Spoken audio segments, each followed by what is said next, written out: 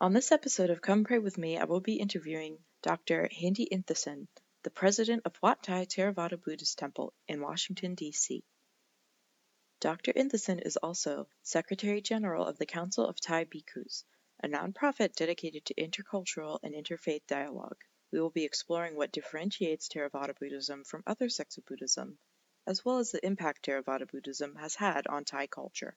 Thank you very much for coming to the show, Dr. Inthason. I really appreciate your time. So my first question is, what makes Theravada Buddhism different from some of the other sects of Buddhism like Mahayana and Vajrayana?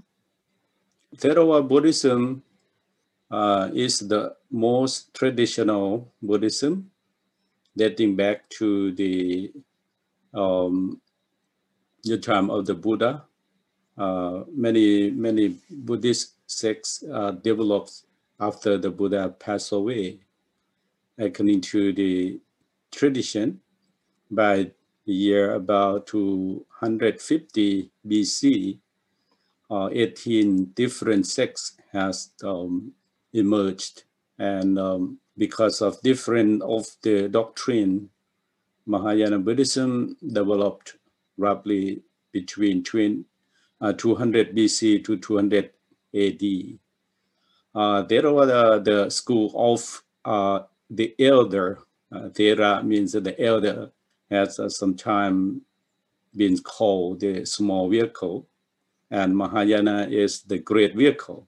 From the 6th century AD, two schools of Mahayana Buddhism developed in China that became very important in China than Japan nowadays, and also spread into Korea and North Vietnam. Although the basic teachings of Theravada Buddhism and Mahayana Buddhism are the same, like the Four Noble Truths, the Noble Eightfold Path, or even the dependent origination, that's the main teaching. And there are important difference between the two schools. Roughly, I can speak like Theravada Buddhism focus on the Arahanta, or the noble, the enlightened noble one, who has reached the enlightenment because of wisdom, attained through the insight into the true nature of the thing, and that emphasis on wisdom. And Mahayana Buddhism, on the other hand, focus on the Bodhisatta or Bodhisattva. In Pali, we call the Bodhisatta. And in Sanskrit, they call Bodhisattva the same thing, who puts off the enlightenment because of the compassion for the welfare of the all beings. The emphasis on the compassion. This is the main theme of the Mahayana. The Bodhisattva develops the 10 perfection of paramita because of the concern for the well-beings of living things. There are many Bodhisattva or Bodhisattva in Mahayana Buddhism, and in the Pali Canon, only the Bodhisattva to be Buddha himself. In Theravada Buddhism, we believe that the previous life of the Buddha, or Buddha to be, that we call Bodhisattva. So, and another thing that Theravada Buddhism is concerned about getting free from the circle of samsara and putting an end of suffering. But Mahayana Buddhism, we can say, is concerned about getting one's own Buddhahood. So they believe that everyone can be the Buddha, or Buddha power, or Buddha Chitta. And the pure Buddha nature is something every human being, every living being already has on it. So it's possible for everything, everyone can be a Buddha. In Mahayana Buddhism, Buddha nature become a synonym for tatata in Theravada that we call tata. It's a chestnut, the pure and original nature all beings have. This is the different thing between Mahayana and Theravada. And Vajrayana also the develop of like a Mahayana tradition, but in Himalayan range country like Bhutan, Nepal, and some parts of northern India that they still practice in Vajrayana. And the main theme of this Buddhism is same Mahayana. So you mentioned earlier that Theravada Buddhists are more focused on breaking the samsara cycle. So what does that mean to you as a Buddhist, and why is it so important to break free? Okay, samsara is the circle of birth and death, because of when we in Buddhism we believe that when people die or someone die, then have to reborn again. If you not reach to the nirvana or nibbana or enlightenment, means that extinction of suffering or extinction of samsara. Buddhism look in the true nature of life is full of suffering. Birth is a suffering because we carry the sickness, we carry the old age, and also they carry the death. So when we attach to the life, atta, that we call ourself or oneself, that we attach to that, means that you carry the dukkha or the suffering on your shoulder. So everyone try to escape from that, try to get rid of that. Of course, we cannot get rid of birth, cannot get rid of sickness, we cannot get rid of death, but we know the original of cause of suffering. What is that? Means that attachment. So you have to detach to even oneself, because nothing to grasping on, nothing to hold on. Life composed with four great elements: earth, fire, water, and wind, and also consciousness and the mind, all together that we call life. So when we attach to this life, then you carry the suffering. So that in Buddhism, we try to escape from samsara, means that to practice until see the thing as it really are, and see the thing as it really is, not see the thing as you want to be or you want to have. If you see the thing as you want to be or you want to have, means that you follow the mental defilements, kilesa. That's the evil thing in our mind. So we try to get rid of this thing. Yeah. So what are the Four Noble Truths and the Eightfold Path, and how do Buddhists use this in their daily lives? Okay. The Four Noble Truths are the four things that the Buddha discovered. The dukkha, the concept of the Four Noble Truths is the teaching of cause and effect. That dukkha is a suffering. Some people may say that, oh, why Buddhism talking about only suffering? Why not happiness? Okay.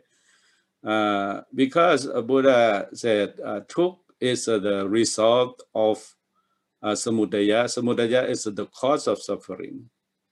When you face the result, if you want to recover, you want to stop the effect, you have to lead back to the cause.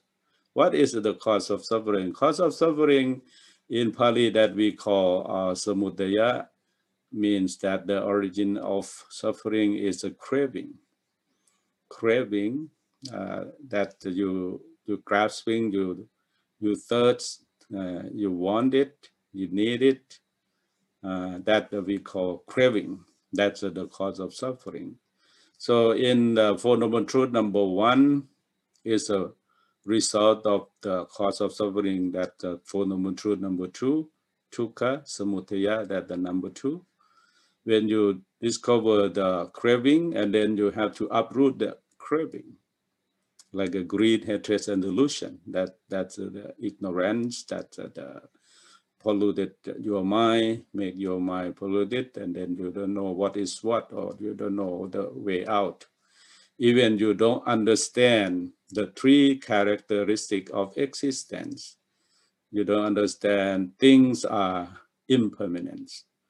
Things have to change, constantly change all the time. So you have to understand it.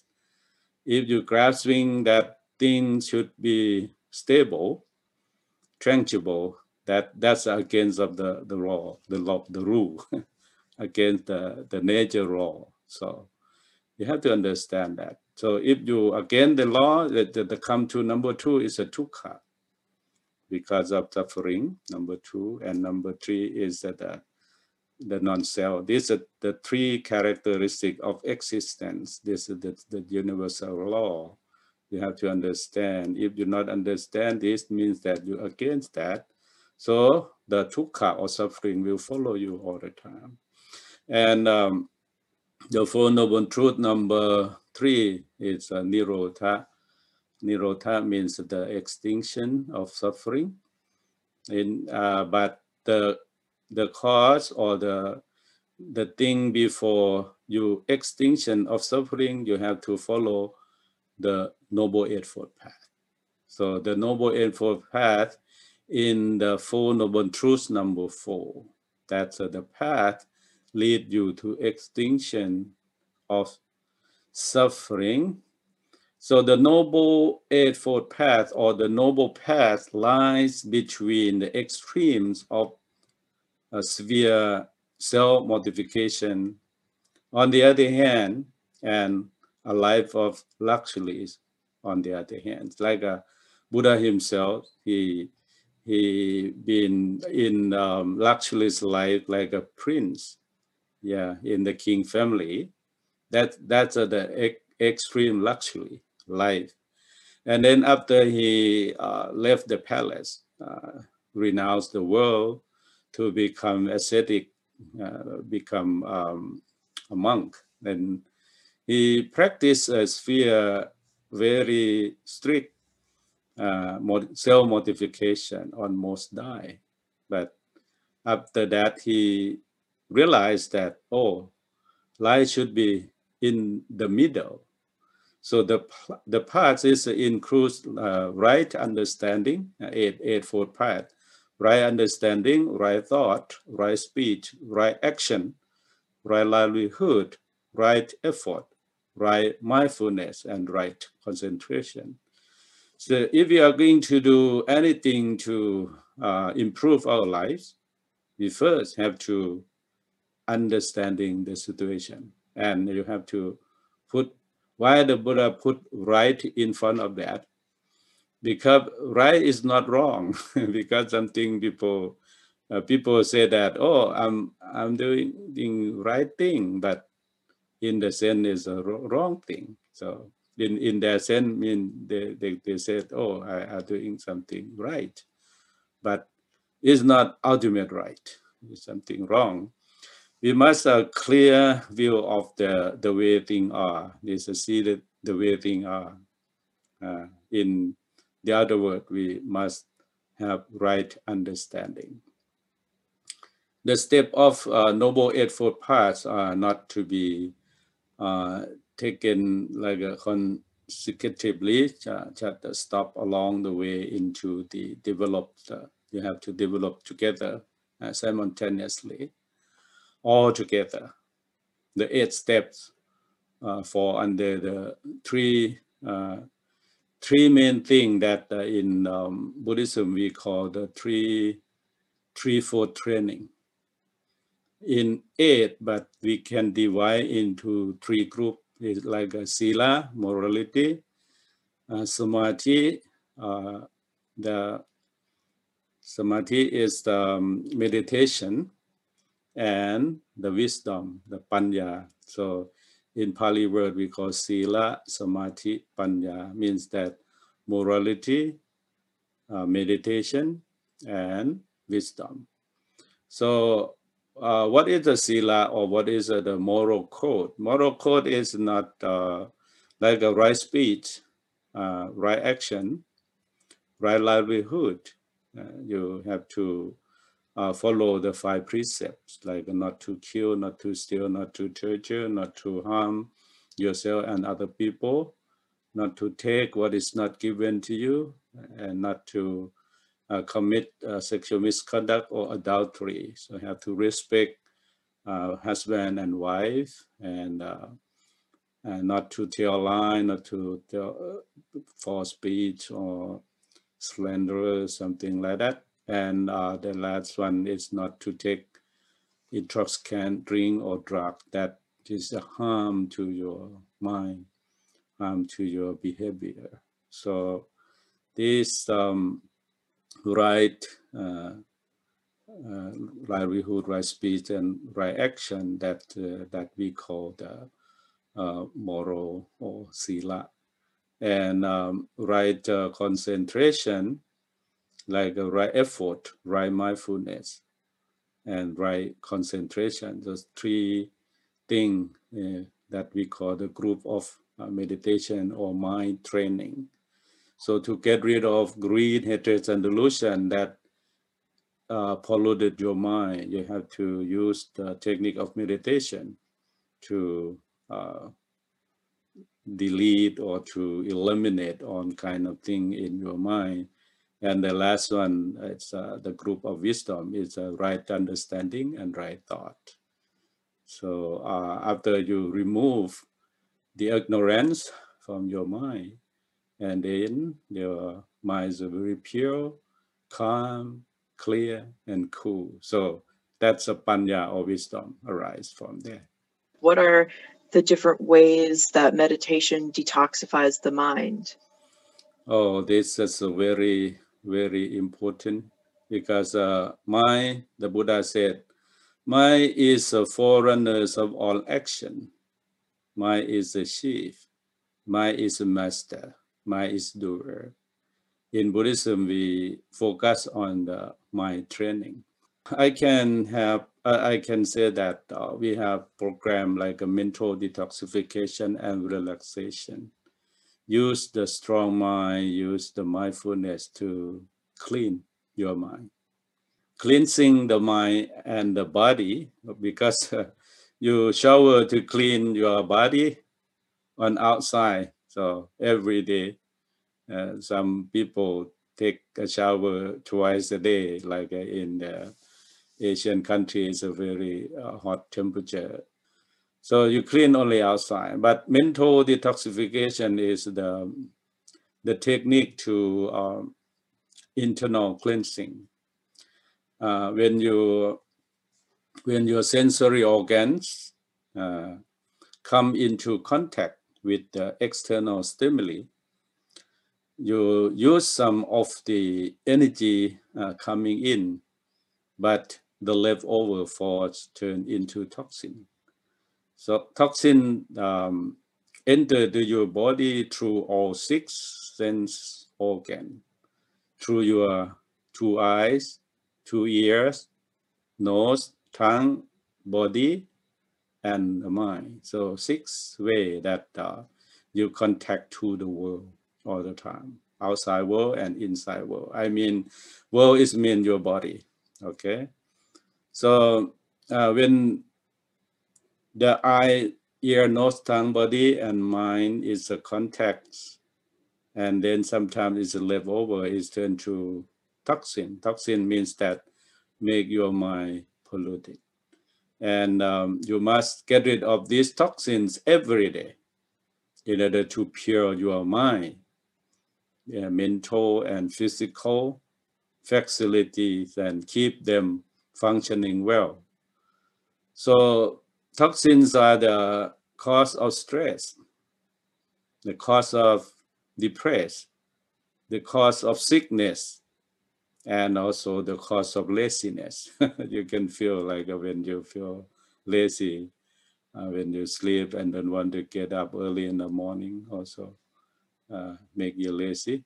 Yeah. When you eliminate all of the toxin, you will feel free inside, feel fresh and enthusiastic, ready to work, ready to action, ready to do something.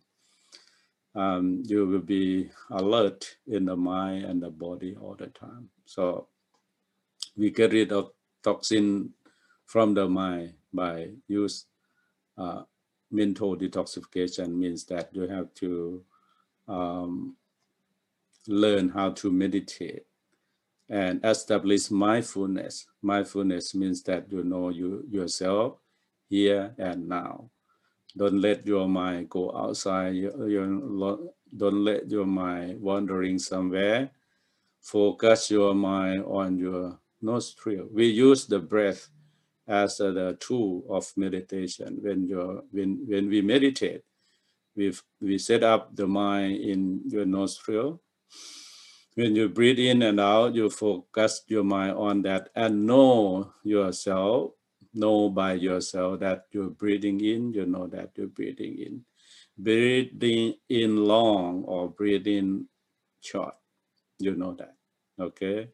Inhale good oxygen and hold your breath a little bit and relax with the use the sense of release when you breathe out, okay? Use the technique of release, relax, and recite. When you breathe out, you recite in your mind or even you recite in your lip that release, release, release. But the main thing is relax. When people they get too stressed or depressed, they don't relax their mind. Their mind is very tight. So every muscle in your body has to be relaxed by take a deep breath. So the breath can change your emotion. You can see, you can see.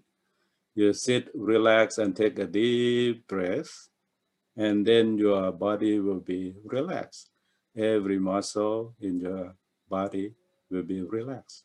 You get fresh after that. So this we use this technique to detoxification from the mind. Okay. I can see why meditation's become so popular now. Like people will take classes for it, and even people that aren't Buddhist have practiced it and have seen a lot of benefits from it. I also have the program in my temple. Yeah, you can join or anyone can join that. I have on Saturday afternoon, 1 o'clock, 1 to 2 o'clock, freedom meditation, and for free of charge. So before the virus corona pandemics, we have the program that you can come and sit in the Buddha hall as in the picture background. This is my Buddha hall. That's a very good environment that you can sit and relax and, every Saturday that we have right now online by Zoom that every Saturday also, and also in Thursday morning, 8:30 to 9:30. So mental detoxification and relaxation, you can join. That sounds lovely. I also saw on your temple's website that you offer a few other classes. So what are they, and how would someone join them? Right now you can call and make appointment, and after the in program that I just mentioned, you can get information after you call, make appointment, or even individual appointment that you want to discuss with the monk or begin to learn meditation, how to meditate from beginner. And then the monk can guide you and let you meditate together online. So my next question is, who is Long Tachi and how has he impacted your temple? Long Tachi is our first abbot, first Dhammatutta, Thai Buddhist monk, the first group of the Thai Buddhist monk who established the temple in Los Angeles in 1972, 73 in Los Angeles. And he the first one established a Thai temple in Washington, D.C. in 1974. So he is the 96 years old now. He's still alive. And is my grace master. He's the one of the most respected monks in the DC and in United States of America. I can say like that. And then also he is a model for the young Buddhist monk who are working in the international community. So Long Tachi has dedicated his life for more than 45 years to set example for the Buddhist missionary in the U.S. His devoted leaderships and guidance have formed a stronger community of Buddhist monk and lay Buddhists in metropolitan area and for the whole Buddhist community in U.S. And also he is the founder of that we call Samatha Songthai, the Council of the Thai Bhikkhus, Thai monks in the U.S. Right now, this organization have the 115 temples under this organization. So he's the founder of this organization. And then we have connect to other temple throughout the world. Right now, many temple, many Thai community established in different parts of the world, every continent that we have connect together. So he is amongst of the leading teachers of the Dhamma or the Buddha teaching in America and around the world. So his works includes the writing, teaching of the meditation, and practicing that before he lead the meditation. He is a meditation master, spreading the Dhamma worldwide. So his life is dedicated to the Thai and non-Thai community in America. That's an incredible story. I notice your temple has this very rich history and tradition of spreading Buddhist messages and teachings throughout not just America, but throughout the world. So, what are some of the ways that Thai culture impacts the way you practice Buddhism? Thai people, 95% are Buddhist. They practice in Thailand, especially Theravada Buddhism. So Buddhism form their life, their life like they are agreeable and hospitable, respectful, and reluctant to the offer or confront. These characteristics suit the practice of Buddhism because in Buddhism, Buddha teaches the people have to, be humble, be polite, and train to be volunteer mind. Yeah, and have to serve the other, and especially Thai people are tolerant and can connect or can emerge to any culture or any tradition. Yeah. They are not aware to other people. They are practicing their own religions and also adapt to other belief or religion like Hinduism. If you go to Thailand, you can see the Hindu gods like a Prom, the Brahma, the Hindu gods almost every corner of the new building or business building, especially in Bangkok. This a blend of the belief that not conflict to each other, like Hinduism and Buddhism. The people they accept the belief like that, and in Thai culture that affect the practice in Buddhism and Hinduism and Christianity or Islam also have in Thailand. So, but majority is the Thai people. They believe in Theravada Buddhism, and we believe that do good get good, do bad get bad. So everybody try to do good and avoid bad. And also Thailand has the monarchy, the king participate in the religious ceremony and foster the practice of the religious. He's the patron of the Buddhist religion.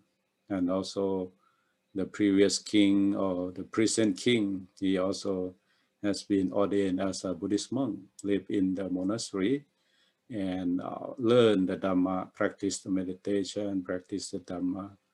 So Buddhism, like the way of life of Thai people. So religious and culture is mixed together or blend together. So you cannot divide between religious or culture or tradition. It's a blend because culture and tradition, even the language, we take from Buddhism.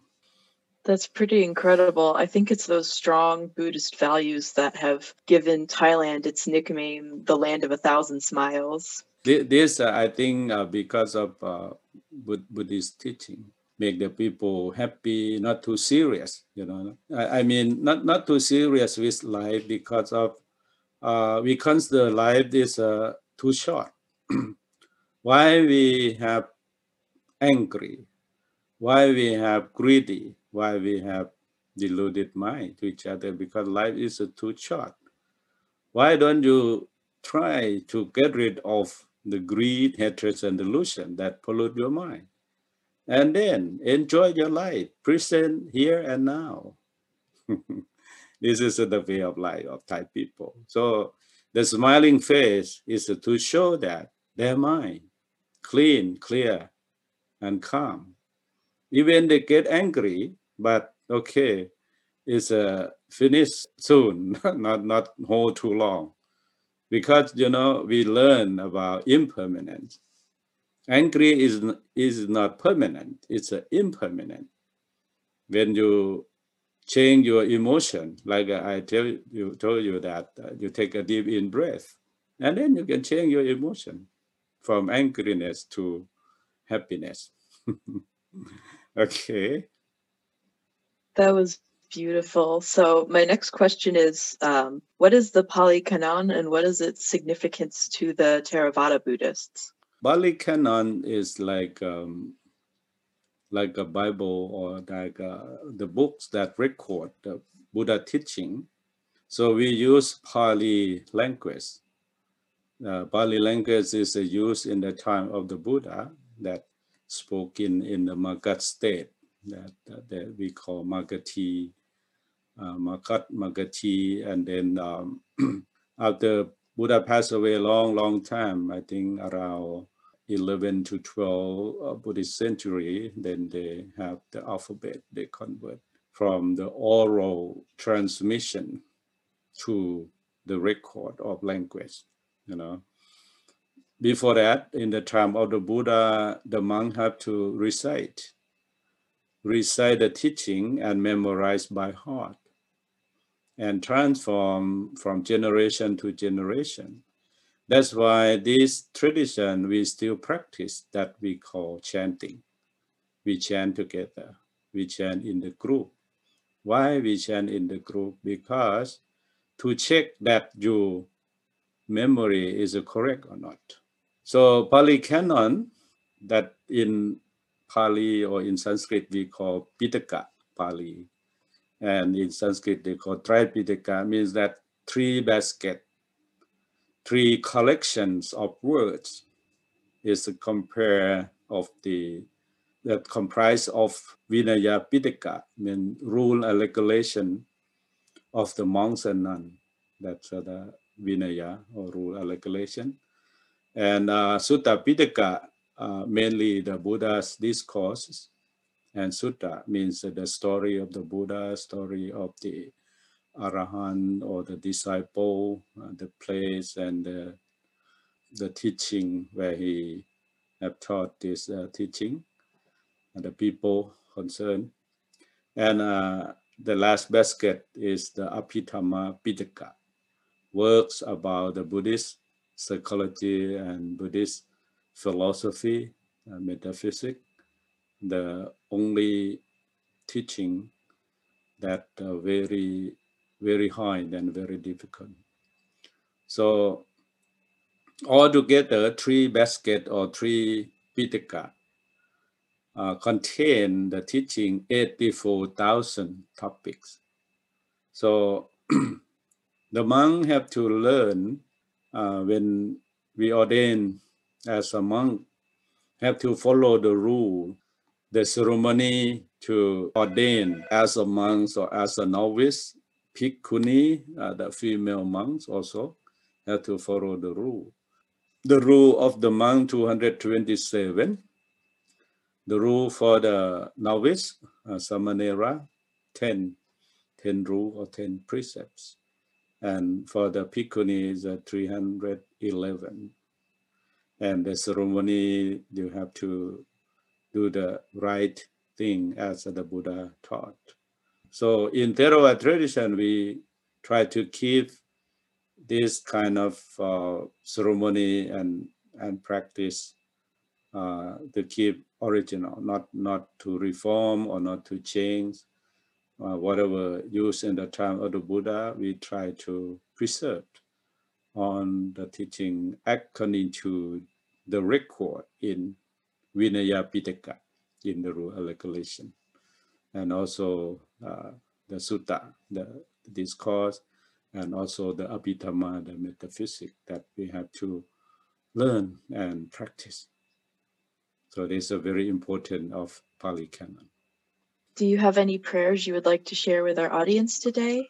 I would like to share with you the prayer that we chant every day in the Buddha Hall.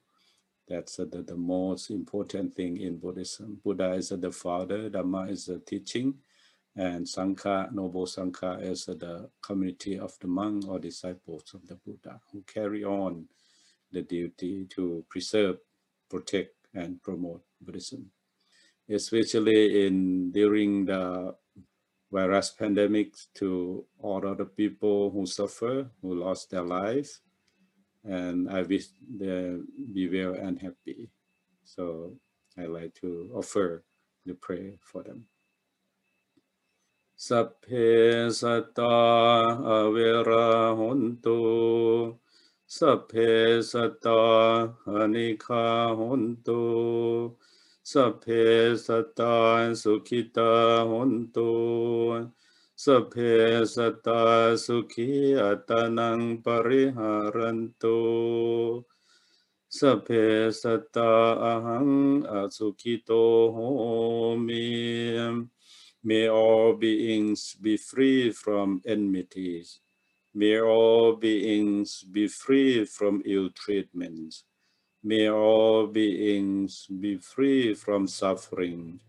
May all beings protect their own happiness.